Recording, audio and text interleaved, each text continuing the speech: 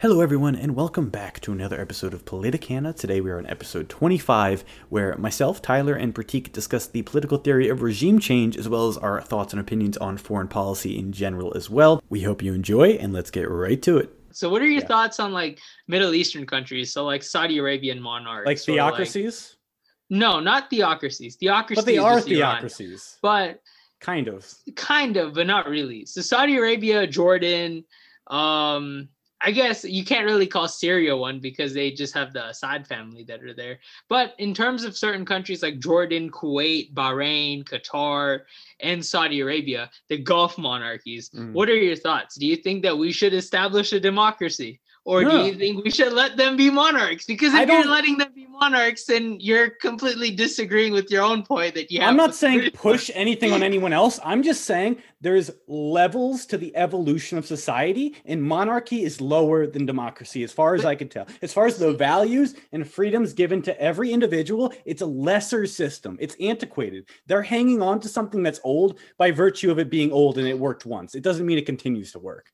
But see, I'm pushing this as a question to you because I'm a neocon. So I feel that, all right, you have all these countries that are in the world that are not really treating their people properly. You have all these other systems in the world that are dated, and the people's civil rights and the people's rights themselves are being restricted because of the governments in power. So somebody has to step up and do something. Now, if as a libertarian, you're arguing that you don't want to be involved in some country like the Middle East, then you are essentially allowing there to be a monarchy in place that is restricting the rights of their citizens. That assumes regime change works.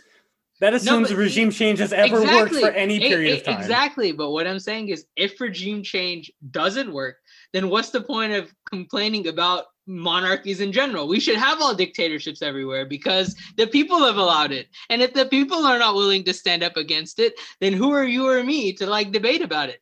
I'm making an argument that the United States is the most powerful country in the world.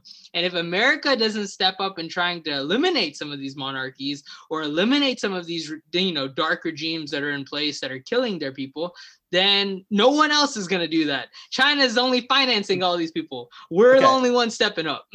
Freedom is won through blood, sweat, and tears. There's going to have to be, if you want to overthrow a monarchy, like in Russia, for instance, there is a lot of bloodshed that has to occur. The population has to get to a tipping point. That is much farther than we may think it is because they're so repressed. Like, to think I'm going to kill myself so future generations can have a better life, that's a big sacrifice. I'm not trying to put people in that situation. If there is already some large uprising and the government's obviously the minority, maybe I would be more inclined to support them. But to say outright, let's go in because they're a monarchy, no. But also, should we not trade with them if they're violating certain rights? Absolutely. I think free trade is part of the solution to the problem. And I think you agree with that partially. I agree with that free trade part, but my only argument is that because we are a world economy and everything revolves around literally all the other countries in the world, if we're allowing a country to, practice authoritarian ideals and restrict their people from freedom, then you need to allow regime change, and Americans need to enforce it. And obviously it hasn't always worked out. It works out 50-50.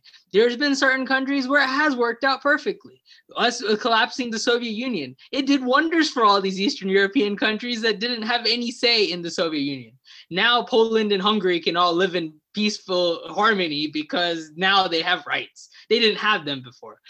But then it's also not worked out in certain countries. Like Iran, we kind of completely botched that situation. But as I argued in the last episode, we need to promote democracy in Iran. And so that needs to come from Iran. But America needs to be involved in the process. If we're the most powerful country in the world, and if we're the hegemon of the entire world and finances literally everything that goes on in anything, then if America is not involved in the process, it's never going to change. And if we're too worried about us being sad about, that country is different from us, then you're kind of disagreeing with the original point that all people are equal. And because we live in a global society, it's America's job, if not, certain countries in the world that are powerful as democracy's job to stand up and raise a voice to prevent some of these authoritarian governments from being in power. America hasn't done that for a long time. We sucked at doing that with China. We literally opened them up. Look at what we did with Russia. After the Soviet Union collapsed, we literally let Putin create a new Soviet Union. We haven't accomplished anything. So, We're still in let the me ask you a same question. situation. Let me ask you a question. What do you think leads to the downfall of civilizations? As far as I could tell, they spread themselves too thin. So what you're trying to say to me is, since we're the hegemon, we have to control the entire world. What happened to every civilization that's ever tried to control the entire world? They fracture, and then they completely break down. So we have to be very, very smart and careful about which regimes we're changing and when. So it's not like these guys are bad, they're bad, let's go at it. And I'm not saying we shouldn't defend democracy, but I don't think it's our place to control the narratives around the world, because I don't think it's possible. I think their values are, I think there are certain value systems that are completely opposite to democracy. And people fully believe that, and they don't want a democracy. Like, how are we going to change the hearts of the people from the outside? I don't see that happening. But see, you were the one originally arguing how the British monarchy doesn't matter and we don't need to really care about it. Now, my point is that every culture has their own system in place that promotes whatever leadership that they have there. Yeah. The Saudi people probably love the Saudi monarchy. Otherwise, the Saudi monarchy wouldn't be there anymore. But that's not necessarily true, because monarchies can exist because people haven't stood up to them because they're afraid. That's fair. But they somehow came to power in the first place. Well, I mean, but you can come to power through force. Something had to spark to allow it to happen. And if the people are really against something, they will rise up, even if it's cost their lives. Look at every single revolution that has happened in the world. Look at the French Revolution. How many people died in the French Revolution? They even forgot what they were fighting for. Look at the Russian Revolution. Like, they completely transformed their entire society because they were pissed off at the Russian government. And you think we can cause that change everywhere?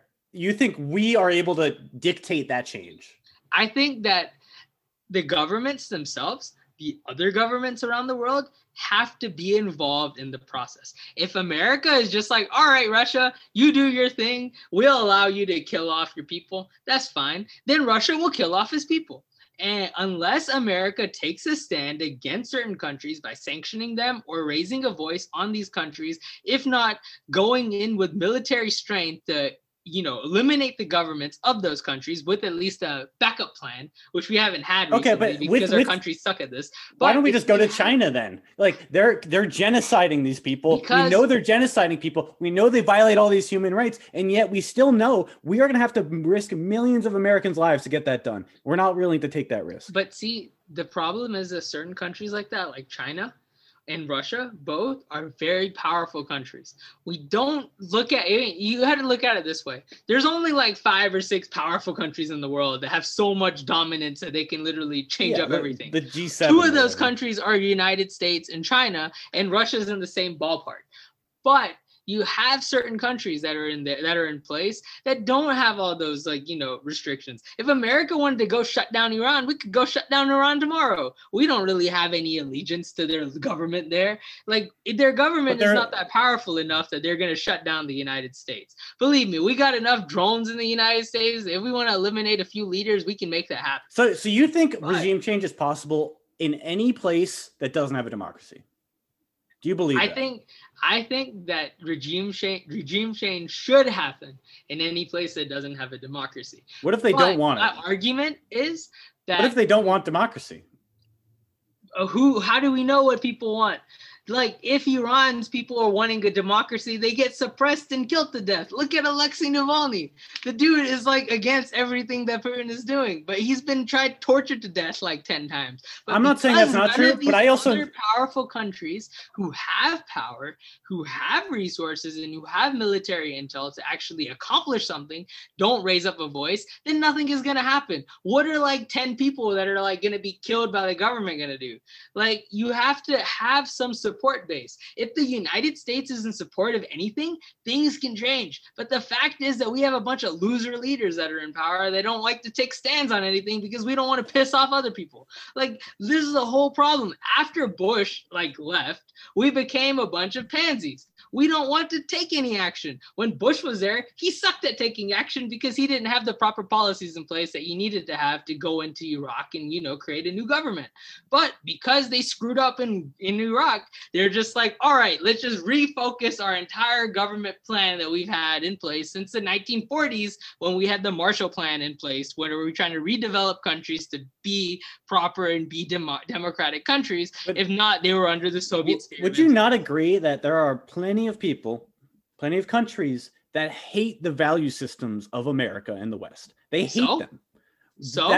Because with that, who are they? But who are they? If you have countries in power that don't restrict their people to have any rights to actually say anything, like, oh yeah, Iranian people hate American values and hate democracy. Okay, but how do we know what Iranian people want? If they want anything that is against whatever their government wants, they don't have a voice. But you can't assume one way or the other, is what I'm trying to say. How I see it is it has to start from the bottom up. It has to start with the individual in the countries before you can move to that point. You can't say we have this dictatorship. It needs to change. It's going to change. We have to say, all right, we have a movement towards democracy. We have to know there's a large percentage of the population wants to change. We don't actually know that a lot of the time. We just assume, or we say it as a special interest for ourselves. And that's why we do it. We like to assume that America is doing it for the good of democracy, but ultimately it's an economic gain that we're really trying to get out of the situation. That's our incentive. It all depends. It all depends on how you look at it. Like, if America is in support of something, let's say America is in support of overthrowing Putin, they will make it happen. They will get enough people. They will get like some kind of freedom fighter base from Russia to stand up against Putin. You need the population to support that, to want to go to war. If Americans don't want to go to war, they won't. No, but that's my point. Is that, all right, you have to have some kind of incentive to push these people to do something. If Russians are scared that they're going to text something that is anti-Putin and they're going to be put to death, then they're obviously not going to want to fight a revolution against it, even though they fundamentally believe that they don't want Putin in power. That doesn't mean that they're not going to try to fight against it. It just means that they can't fight against it. And unless you have some larger leadership or larger, police type situation where they're advancing these people's interests, their interests are always going to be quelled down. I don't really foresee a Russian revolution going on anytime soon. I don't see an Iranian revolution going on anytime soon. I don't see a Chinese revolution going on anytime soon. Why not? For all of those, why can't we assume that? Because their people don't have any rights to actually say anything, and the government puts anybody down that wants to raise their voice on them. Does that mean there's not no everyone's revolution? Alexei Navalny. It might be. Look at Hong Kong. Like I can't. It's hard for me to tell that there's no revolution, given that. But the thing is, what happened from Hong Kong? If the United States was be like, all right, we're in support of Hong Kong, then things would have changed in Hong Kong. But America doesn't like to take stands on literally anything. No, because we don't like to take stands on anything. No, but even if America is just like, all right, we're against the Chinese government. We want to overthrow the Chinese government that's there. If America does that, step number one, other countries that America literally, other countries that literally rely and are dependent on the United States also jump on board, whether or not they like us or don't like us, because no one really likes hegemons of any world. What about countries dependent on China? See, that's the thing though. Whenever that kind of stuff happens, in the end of the day, those countries have to choose an alliance. Who are they more favorable towards? The United States or China? All the Western European countries and Eastern European countries, no matter what they say about how great China is and how they love to do foreign direct investment in China, they're still pro-America. Because if America wasn't there, those countries would not exist. That's the fact of life. And now, if you look at it in this certain hemisphere of ways and, how the situation has been going on, since the 1940s, the United States has been responsible for literally all the development that has happened in most of the modern world. We were also responsible for a lot of the problems that have happened in the modern world. But that's because we are the hegemon. It happens. Countries will mess up. They will do things to benefit themselves, and it won't be beneficial to their people. But if their people don't have a voice in some of these countries to literally do anything because their government is restricting them, if America doesn't step up, their restriction, them being restricted from having a voice is only going to continue for the next 30, 40 years. And it's the problem is, I don't actually disagree with you. It's just in practice, it doesn't work out that way. Either we can't get the regime change we want, we create more hatred towards us for even attempting to change, or nothing happens at all. So all right, but what happens whenever you have some government like? And one more thing. I just want to make sure as well. Something I think about is again going to the empire split fracturing. You can't spread yourself too thin. You got to pick and choose your battles. So even if you're right, it's not like we can go all of the countries you listed we're now engaged with. It literally has to be a systematic process, and we're not good enough at systematizing regime change for it to be something that we can just simply do with every country we look at and say, all right, we're pretty sure you guys are being oppressed, so you probably want democracy, therefore we're going to come in and make that change. I personally think if there is a very strong impetus from within the countries to make that change happen, America should be there to help change, but we can't spread ourselves too thin. That's all I'm trying to say. The problem with that logic, though, is that these countries where people don't have any rights, like how many people do you think in Russia really love the Russian government? They're just like, oh, Putin is God. We believe everything that Putin says. I can't know that. We don't know. We don't know if people love Putin. We can't assume either way. Can't assume either way. Exactly. But if America doesn't take a stand on things and we're just like, all right, we'll just let them do what they're doing. You have leaders like Bashar al-Assad that chemically gas more than half his population. If America couldn't stand up to that, what can we stand up for? And the fact is that we didn't stand up to Bashar al-Assad because he was Putin's friend. And the fact that all these Biden administration type people are coming in as this gung-ho, oh, we're anti-Russia, look at how great we are. Like the people that they were, predecessors to with the Obama administration, the reason why Putin is so powerful is because the Obama administration sucked at suppressing Putin and shutting down his ideals of taking over countries and supporting world dictators that are blowing up half their people. And the fact is that if America doesn't stand up, no one is going to stand up. Yeah, but if America stands up improperly, we're still as screwed. Yeah, we're in the exact same situation. You're better off. It's kind of like one of those equations. You're better off standing up improperly and helping out a country that doesn't have any rights to allowing their suppression of rights to continue for a millennia of time. Just because you were worried that you didn't know what their people felt. It sucks. Sometimes you got to think about the cost, dude. If I'm an American citizen, Tyler, I'm going to be sent off to war in who knows what land because we want to make a democracy there. What's my incentive to want to do that? I'm in America. I want to defend American values, American rights. They don't actually want it. We're telling them they have to have it, and I'm supposed to go in and enforce that. But see, why should I do that? Nowadays, we don't really have all-right war like that. That time ended in the Bush era. That's not true. If we have a world war, there's going to be a draft if there's a world war. For sure. But see, I don't really foresee a world war happening. Most of these countries are like, I'll look at it this way. It's like a court system, right? Let's say I sue you.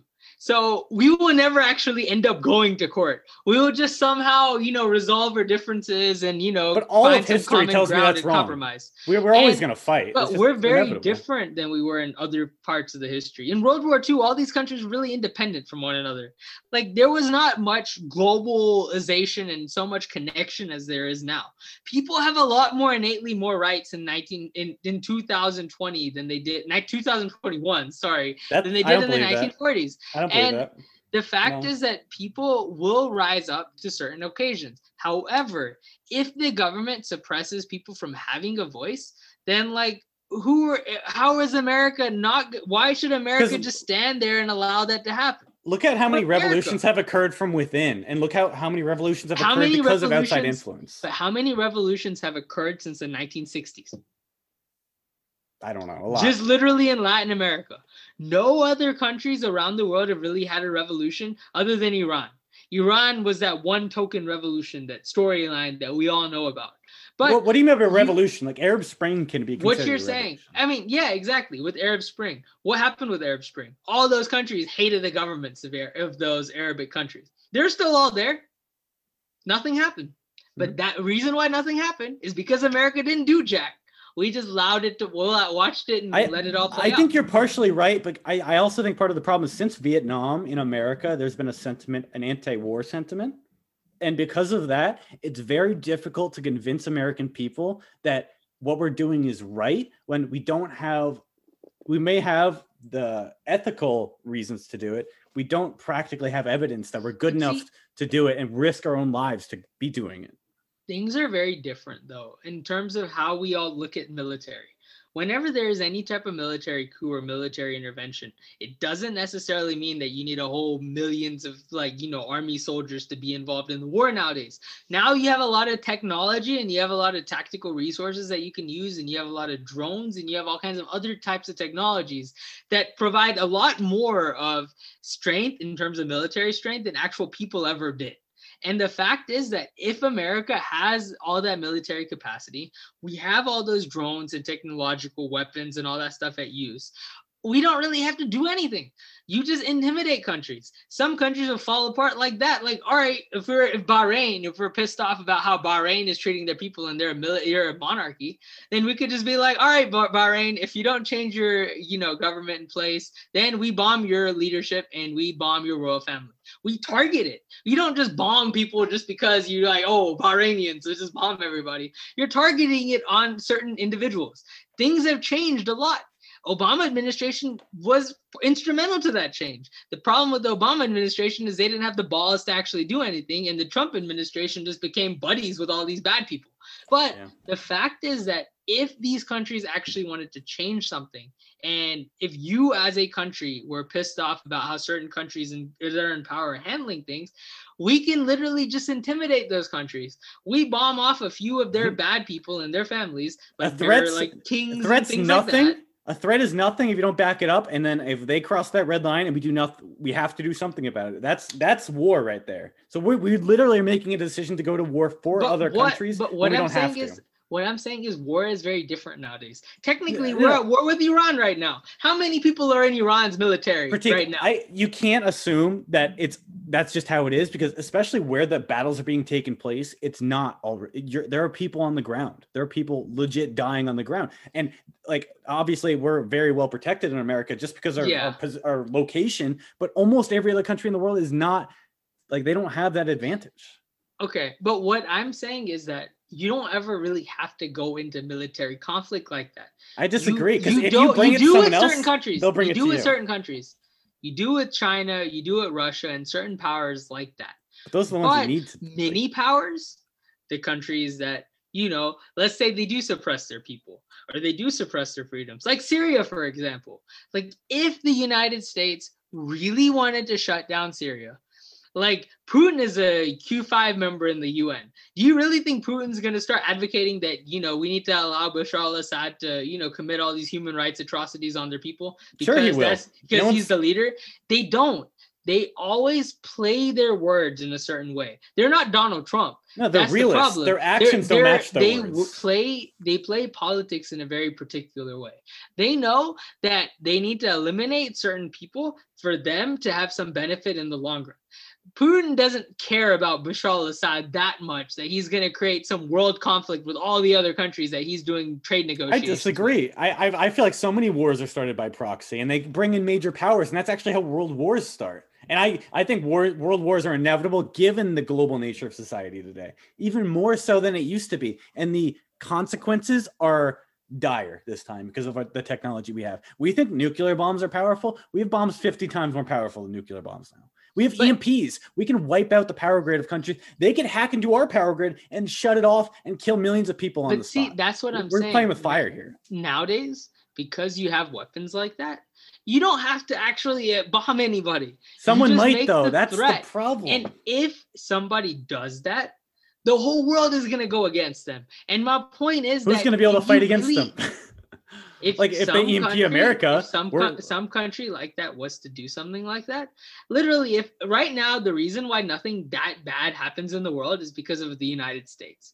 If you have some country like China that's like, all right, I'm going to bomb Iran for no reason, the United States steps up, and basically just the fact that America's there shuts down everything. They're like it's kind of like, you remember basketball games, right? Where you used to have Yao Ming on the Houston Rockets. The dude was like 7'6", and he had all these other players there. Yao Ming sucked at defending. He was just really tall and, made points because he was really tall.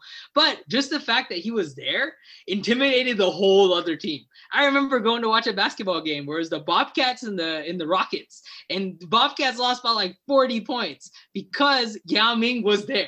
He didn't do anything, but he was there. But that's the United States in this situation. Let's say I see Yao Ming, but I also see that he's tripping over himself and he can't actually manage. So it doesn't matter how intimidating he looks when I know I could press him and nothing will be done about it. Mutually assured destruction will only work for so long. And we've come so close that I don't want to ever risk that again. So I see the hesitation, but I also see the need to be powerful against these dictators. We can't let them take over the world. I'm sympathizing with you. There are certain areas where I'm disagreeing. I agree that there's a lot of flaws to whatever I'm saying. And the fact is that there's no one answer. I'm not, obviously. And I don't want people's lives to be lost. I'm making an argument that nowadays, if we were to go to a tactical war, you wouldn't have as many people on the ground. You would in some countries. But the fact is that if America was to want to start a war with some country like Bahrain. What about Taiwan? Taiwan, we need millions of people to defend it. Literally, if Taiwan's attacked and we know we're supposed to be protecting them outright, there's going to be a draft. Millions of people are going to be sent on ships over to Taiwan.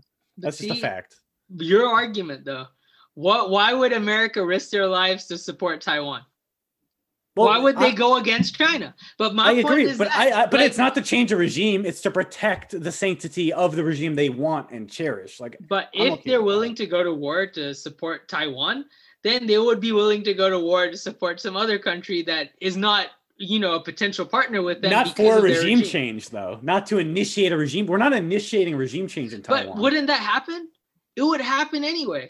If America gets involved in any military conflict around the world, regime change is inevitable because something is going to change. You might not change it the way you want it to, but you will see a change.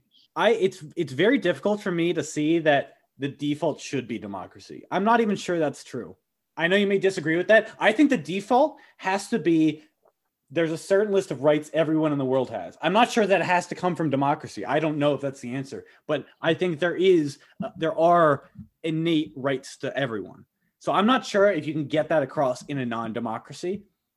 I don't know. That's my point is that, what is it? I feel like if there are countries that are suppressing their people, then if there isn't an ex-player that's involved that is trying to shut down that thing from going on, or putting actions, or somehow monitoring these countries that are in place that are suppressing these people, then those countries will continue to suppress those people. So would you say that was true of the American Revolution, and France was the only reason we were able to win? I feel like our times have changed.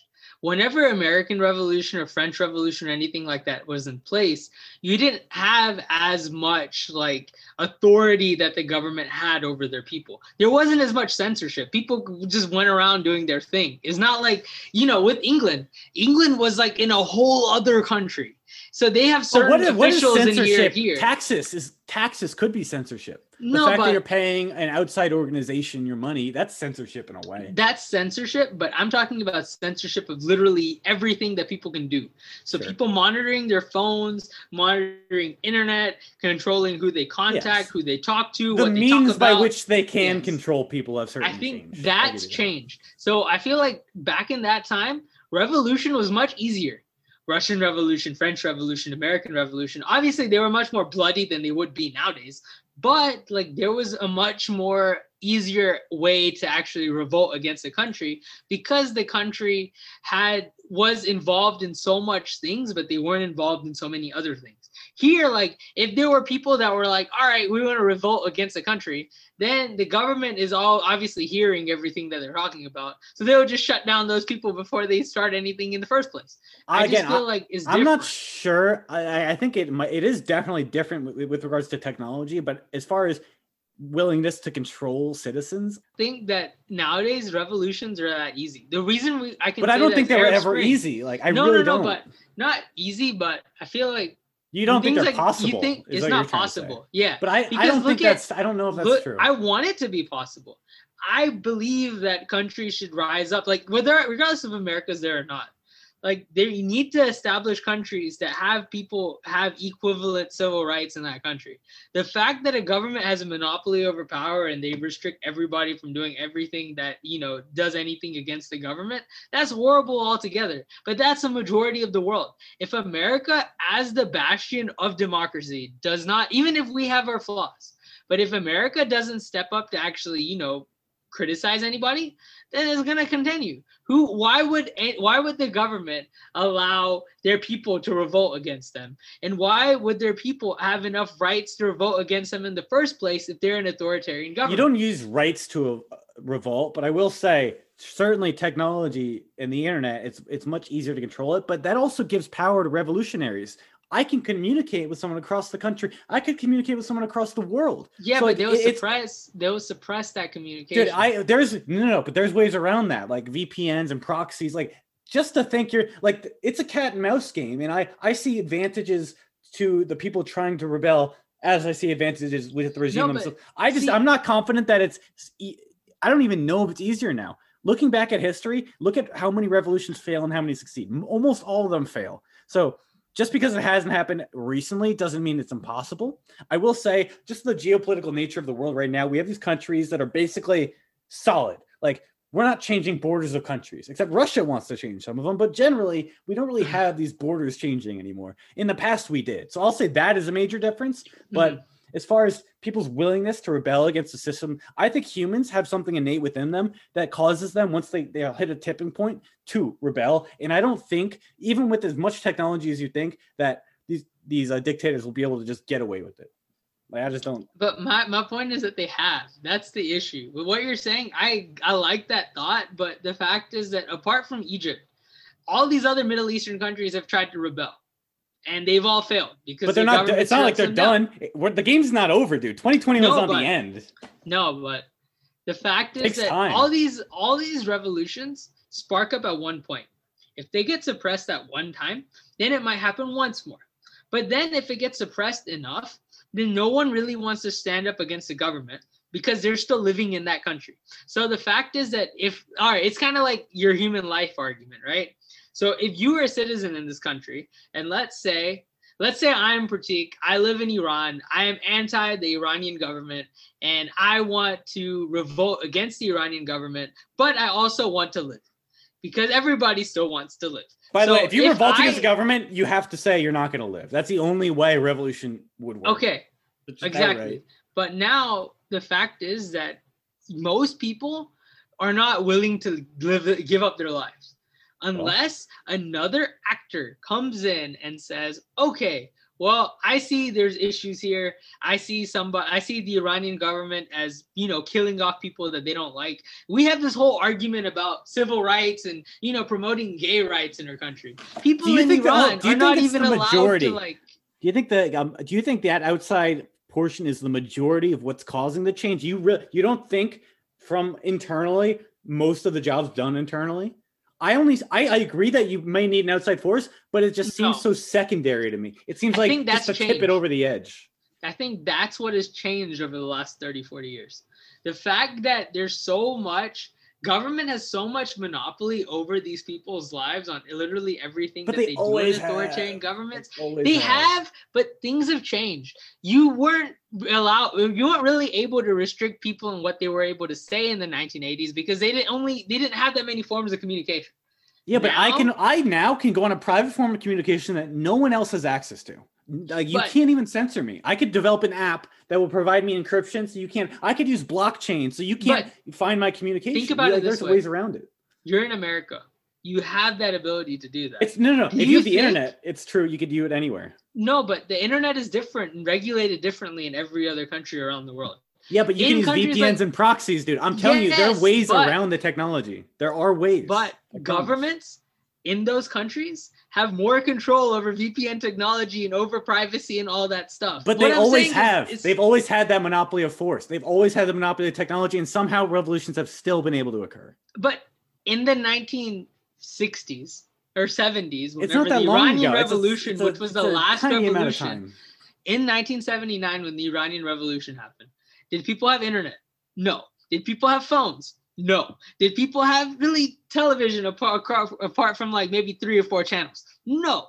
They didn't have all that technology access in place. So whenever a government becomes a monopoly and controls literally everything like that happens in that country, then look at Syria, for example. The reasons why Syrian people are suppressed to such an extent is because half of them don't even have access to the internet. They're not allowed to go on the internet. And if they are able to go on the internet, literally everything that they do on the internet is like, censored. So even if you were to use a private VPN or anything like that, the government itself has control over all those things because there's not that many VPNs. You give the government far too much credit, especially with regards to technology. All of this technology, sure, some of it's developed by the military, but it's largely developed by private enterprise, individuals creating the technology, and individuals are able to outwork governments. But Tyler, governments you live in America. You live in America. No, but America.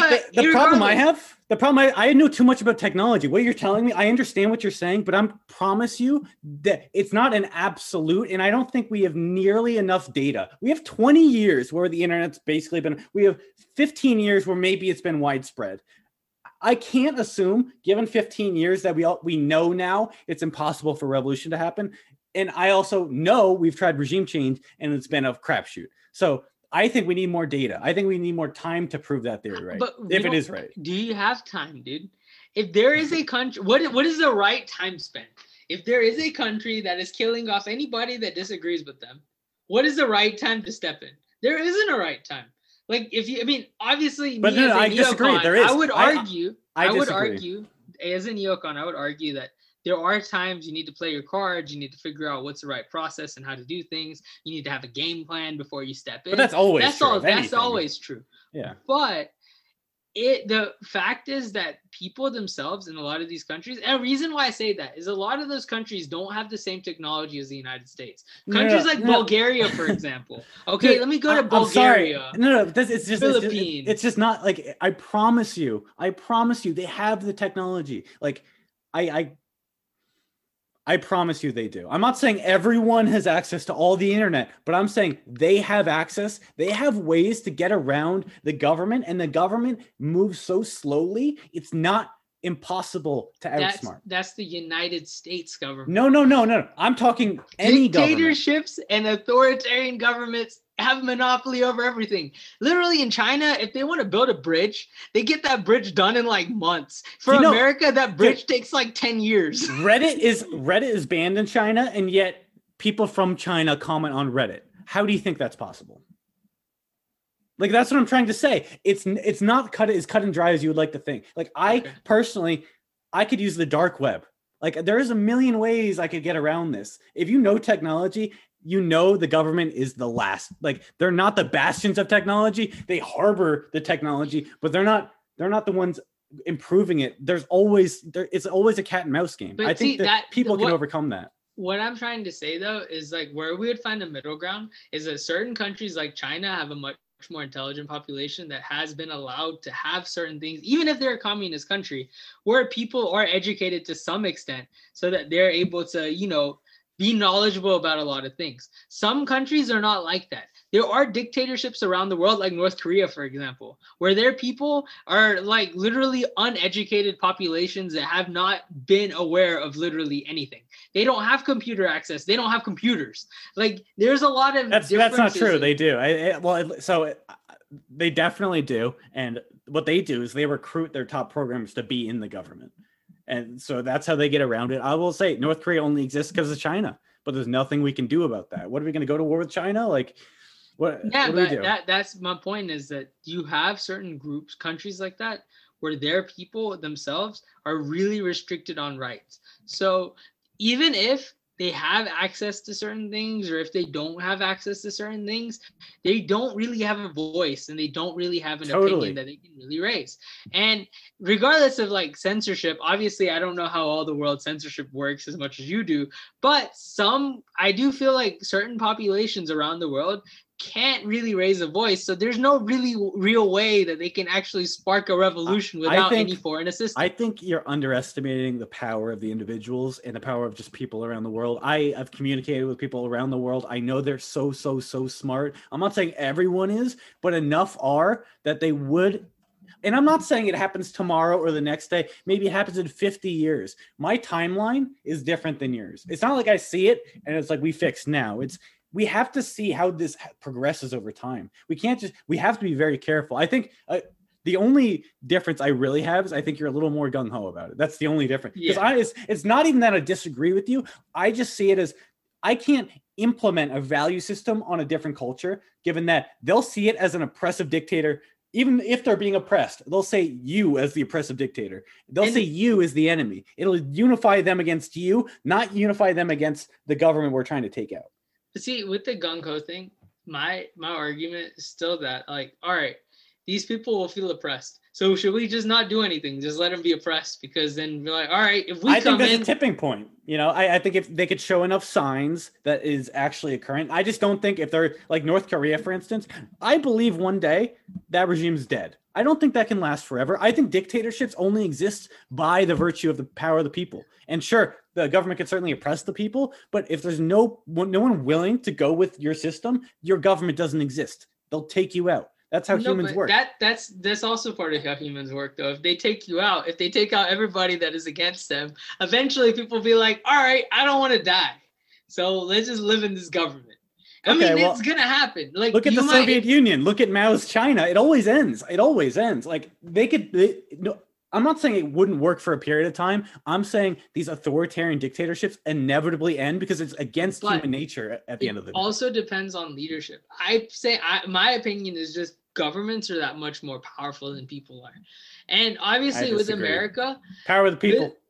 With America, we have a lot more things in place that allow people to be more powerful. But when the government itself controls literally all aspects of life, so they control internet, they control media, they control your lives, basically. They control where you work. They control like what you listen to. Like there's certain aspects where eventually like the government has so much control. America has never been like that. Like I can argue that, Democrats are much more liberal on all this stuff and much more socialist than Republicans are. But Democrats are not anywhere close to certain countries like that, where like people are literally breathing because the government allows them to breathe. The only thing I have to say is I know what values I'd be willing to die for. So I could be empathetic. I could put myself in these people's shoes. There are certain things I would be willing to die for. The reason I have so much hope in them is because I see within myself what I know exists in other people. They have things, there are lines they're not willing to cross. If enough people are not willing to cross the line, the illusion of the government disappears. I'm pro people party too, man. I get what you're saying. But I'm not saying you're not. I'm not saying you're not. I just feel like people in self, like you can't tell people what to do. Even if you're telling them what would be best for them, people don't even necessarily know what's best. So if you're an outside force, they'll say you as the enemy. They won't see necessarily their leader as the enemy. They won't, maybe not. It's very complicated. I would like to believe everyone would end up at our values, but I'm not sure that's the answer. I don't know that's the case. I haven't seen that to be the case. And I understand what you're saying about how we have the freedoms to even discuss this. Totally get that. It would be much easier in a country like this to get some change to happen. But that's not to say in my eyes that it's impossible. And again, I'm not saying outside help isn't part of it. I just think the majority of what causes a revolution is internal. I don't think someone outside told Lenin to make that happen. I just don't see that. I just feel like with that stuff though, like, as I said, my only argument is that post 1990, there hasn't really been many revolutions because a lot of these governments have a monopoly over people's lives. Yeah, I would like to get Nick's opinion. I'm not sure about the revolution thing. I'm just pleading ignorance. Nick, do you know if there have been revolutions since the 90s? Or Prateek could be right. I don't know. Yeah, dude, you had the whole Arab Spring. Well, no, we talked about the Arab Spring revolution. Okay, yeah, but yeah, there have been revolutions. Any successful revolutions? Successful. Prateek, are you judging it off success? Because again, Yes. I would just say it's timeline. 30 years. I'm judging it off pure nothing. Success. 30 years is nothing in the terms. We all have revolutions, dude. We had like even our Wall Street revolution. This is technically a revolution, but 1% or whatever. 99%. But you have a revolution.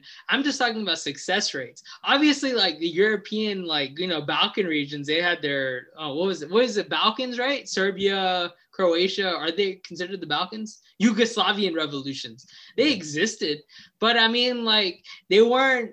I mean, this Yugoslavia is. What's your evidence that in the past it was more successful? Like, I'm not sure that these revolutions, the same amount of revolutions didn't occur in the past and failed. Like that could have happened for all I know, and I think it probably did. I don't have the evidence to say that. I'm arguing that a lot of the countries in power that are very authoritarian have been in power since the 1990s, and they're going to continue to be in power.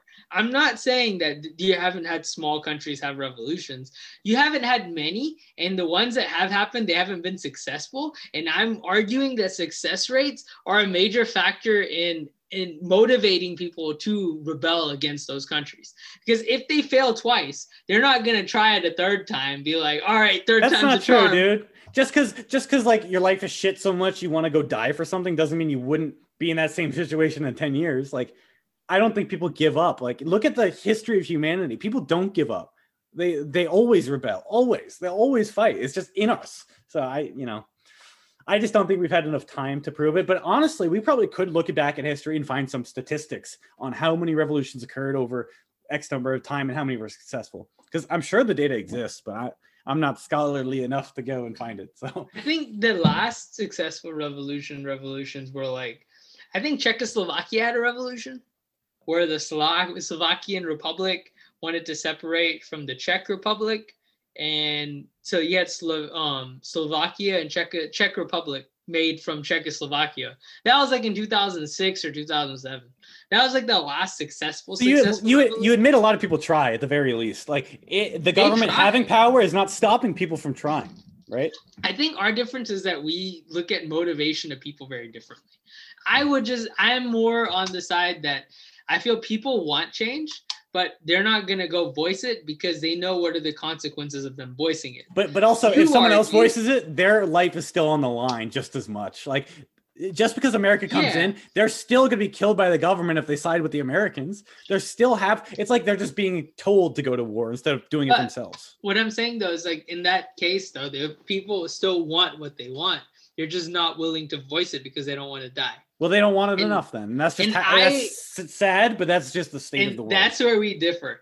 I have the feeling that people want stuff, but everyone values their human life a lot more than everything else because they have a lot more things to live for. I disagree, dude. Like I said, it's not just them.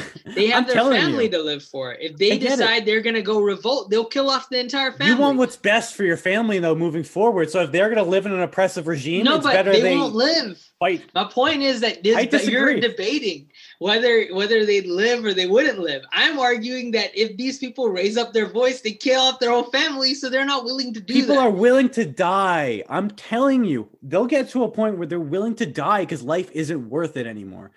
It's not the default is life is worth it and I have to do everything to be alive. The reason people have revolutions and risk their life is because they know they're fighting for something greater. Like I personally, and I've thought about this a lot, there are things I would be willing to die for. There are things in this country that if like free speech was changed, I'd be willing to die for that fight. I really, really would. And I know other people feel that way. I see everything as starting with the individual. I'm pretty sure that's the case. I'm just arguing that America and how we look at things is very different from a lot of these people. A lot of these people live in really collectivistic societies where if they decide that they're going to go raise their voice against the government, other people in that society will rat them out and they're done for. And the fact that happened in the Soviet Union and they were able it got crushed. But that's different. What I'm saying is 1919 is very different from 2021. No, 90s. There's a lot got crushed. 1990s is when the Soviet Union ended. Oh, yeah, but that's different, too, because Gorbachev was there. Gorbachev was a much more liberal leader than. But he's the outcome of what? A failed authoritarian system? Not necessarily. He was the outcome of them running out of Russian leaders. Not necessarily that, all right, they didn't have anybody. Like if they had somebody like Stalin in place, the USSR breakup would have never happened. But their financial resources were that depleted that they had to open up, which caused them to eliminate. And the fact is that a lot of these other leadership in other countries, like China, for example, if America never opened up China in the 1970s, China would be a democracy right now in 2021. But because we opened them up in the 1970s and we became allies with them and we allowed their government to exist and started trading with them, and with us starting to trade with them, the rest of the world starting to trade with them, that's what allowed China to become probably the most powerful country in the world, if not the second. I agree. Right now. And that's just because we allowed it to happen. If we shut down things, the fact is that we can't know the future. At the time, I understand why they did it. Like, let's be real. If we're in the 70s and we have the opportunity to have China as a trade partner, we know we're both going to end up much better. If we're back in that situation with the knowledge we have, we make the same decision. No, but see, the reason why we supported China was not because we wanted them to value them as trade partners, because China's economy was in the dump back then. Because they're cheap as fuck. No, but it wasn't cheap as fuck. No, but it wasn't that it was much more trashy back then, because under the Mao regime, anybody that had any type of government like ownership, like literally owned anything, they were put to death. And if there was anybody that had more money than anybody else, they were put to death. So the system there sucked in the first place. How did they change it? How did Mao's system end? Let me ask you. Mao Zedong died. I get that. Mao Zedong died. But doesn't that show you that could also happen in other countries, right? And like, it's not, things aren't permanent. Mao Zedong died because of natural causes. If you really wanted to change how government works, you can change it by killing off their leadership. Like Castro, we tried. You just have to plan it properly, and you just have to, be involved in the change process. I'm arguing that because, like, look, with China, they changed. Deng Xiaoping was a 10 times better leader than Mao Zedong was.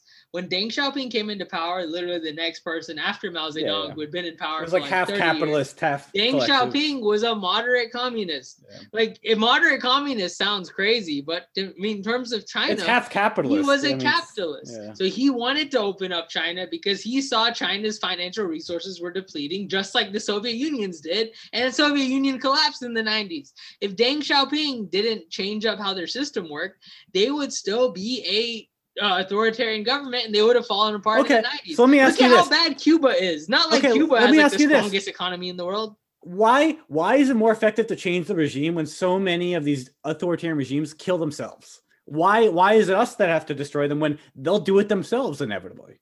Because how many people's lives are going to be lost in that country they're going to be lost regardless. You're making a choice. Doesn't matter. But I would rather you get involved, because if their lives are going to get lost regardless, why make the next 4 generations suffer for it in that country just because you are not willing to take a stand and go against that country? We're potentially just making a new enemy by doing that. But you already have them as an enemy. It's not necessarily. It's not like these dictatorships and communist countries love the United States. But what they come in, they're suppressing stuff that happens from the United States. They don't allow any media to come from our country. They're suppressing us. That's not to say what they will become will also be that, though. No, but if you don't shut it down at the right time, or if you allow them to open up, the fact that China is an authoritarian government and the fact that their communism system still exists today is because of the United States. We are to blame.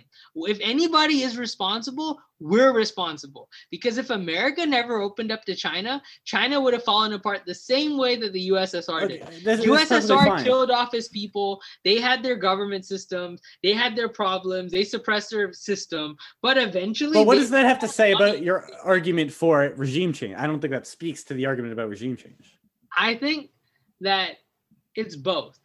If you advocate for a regime to exist, that's the same as you allowing that regime to exist. Now, if you shut down that regime, you sanction them, you basically cut off all trade and ties with that country, and then other countries follow suit because literally everyone follows whatever America says. They're just like the Soviet Union was back in the day when the Soviet Union had their sphere of influence. Whatever they said, everybody else did. If they follow that model, then if America decides that they don't want to trade with some country like China, eventually everybody's going to follow suit. Now, the problem is China is that powerful nowadays. If China was in the 70s as what they are now, where they were falling apart and they didn't have any like financial resources and they were depleting and half their population's dead, then the system back then would be very different from the system now. If America decided that they're not going to open up with China, China would have eventually fallen apart and Taiwan would have become China again. And I agree with, I pretty much agree with what you said. The only point I'll make is I don't think that has to do like, I think again, going back to China is a military takeover though. I'm not saying it's always you're Nixon. We're in 73, 74. They go, hey, we can open up trade with China. Given the information you have, you're doing that, right? Because like, why wouldn't you? You don't know the possible outcomes in 50 years. Why wouldn't you make that? Because if Nixon's argument was the Soviet Union is a communist country and they're suppressing their people and all right, we're a democracy, we're the opposite of communism, then if you go against Soviet Union, you should also go against China because they're legitimately the same thing.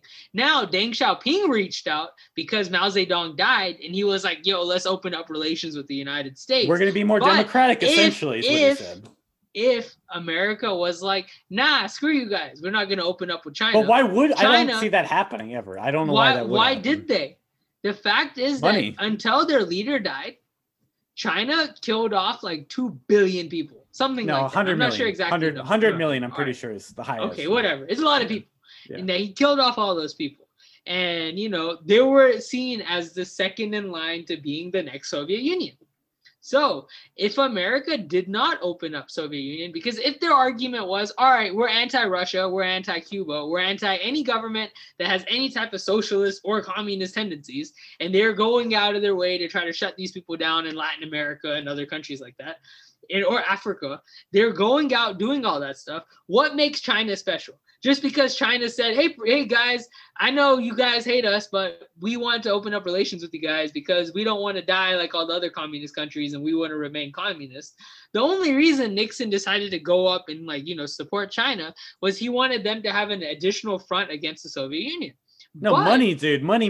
Like, look at today. Look at how much we benefited from a relationship with China. But that's 20 years later. In the 1974 time when that relationship was made, the time period was very different. China didn't benefit the United States for the next 20 years until they were fully opened up and trading with people and building things in their country. At that one point, we developed a third world laws country. Were established, before there was labor laws in the United States to that extent, where China doesn't have any labor laws, before that existed, there was a much more equal playing field. Then China just became a lot larger because they changed up how they did things and the government built up a lot of their infrastructure and built up a lot of their businesses that they were able to compete. Until that, China was falling apart. There was no incentive for the United States to open up with China apart from them being an ally against the Russians. That was it. And the fact is that if America didn't open up with China, China would have fallen apart the same way Russia fell apart in 1989. The breakup would have happened because China wouldn't have had the financial resources to sustain but also building its country. Let's look at the Soviet Union. It's hard to say that things aren't basically on the same track that we're always on. Yeah, but that's also because of the United States. Because the United States took no action in preventing Putin from being Putin, and preventing some kind of leadership being in place that is literally like, a sustainable communist leadership system where you're just having an authoritarian leadership. Yeah, sustainable communist system does not actually exist anywhere. But I'm not saying Putin is a communist either, because he's technically still an oligarch. The dude just like supports his big Russian people. He's just an authoritarian demagogue. Exactly. But because that system has been allowed, that's how Russia's become this powerful. If America doesn't take a stand at the right time and suppressing and shutting down certain groups like that from having some kind of say in their government and suppressing everybody else, if America doesn't do that, it's going to happen because the governments have power over how people live. So the only thing I didn't know was I didn't know that it was primarily as a counter to the Soviet Union. I thought that was the main reason. I thought it was all manufacturing, but maybe that was just a result. At that time. And when I was reading Diplomacy, Kissinger's book, Kissinger was the main guy, was the architect of all this stuff. I read, do you know who Christopher Hitchens is? No. He just wrote he wrote an entire book just shitting on Kissinger, calling him the biggest war criminal of all time. No, but see, he's what a journalist, Kissinger's plan was guy. is he was trying to break up Russia's sphere of influence from going into China. So if Russia is getting that powerful, and they were becoming, at that time, Soviet Union was much more powerful than the United States in terms of military capacity. So if Russia expanded its influence into China, they would have become a much larger Soviet Union, because Nixon saw that once Mao Zedong dies, Russia will literally eat up China. So we had no choice, is what you're saying. Basically, that's how he saw it. But then whenever he saw that Deng Xiaoping was very different from Mao Zedong, he should have allowed it to fall apart. The same way that the Americans allowed Gorbachev to fall apart. If Gorbachev and Deng Xiaoping were literally the same person in two different countries, and they were more moderate capitalists. You think Russia today is in a good spot? Like, I guess I'm trying to see why they wouldn't just end up in the... Like, it seems like the government itself never really went away in Russia or in China. Whenever Gorbachev shut down the Soviet Union, and they had a Russian election, and Boris Yeltsin won. After Boris Yeltsin won, and he installed Vladimir Putin to be his vice president, and then Vladimir Putin potentially assassinated Boris Yeltsin and took power in Russia. If that system didn't work out that way, and if America wasn't involved in their elections, we could have prevented that from happening. I'm saying that, all right, Russian election meddling is bad, right? That's how we look at it.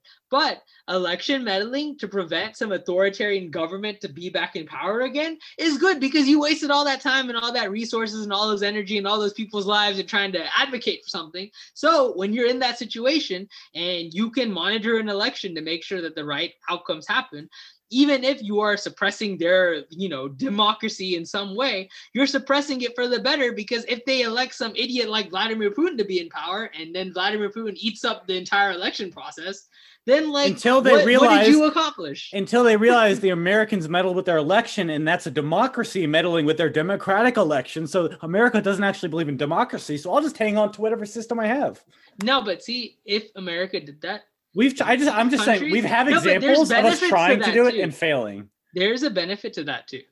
If America suppresses their elections and suppresses their systems, in many cases, Iran's an exception where this didn't happen. But they could elect somebody like Mohammad Mossadegh, like they did in Iran at one point, where the people themselves are rising up against their government and they're installing somebody that they feel is the right person.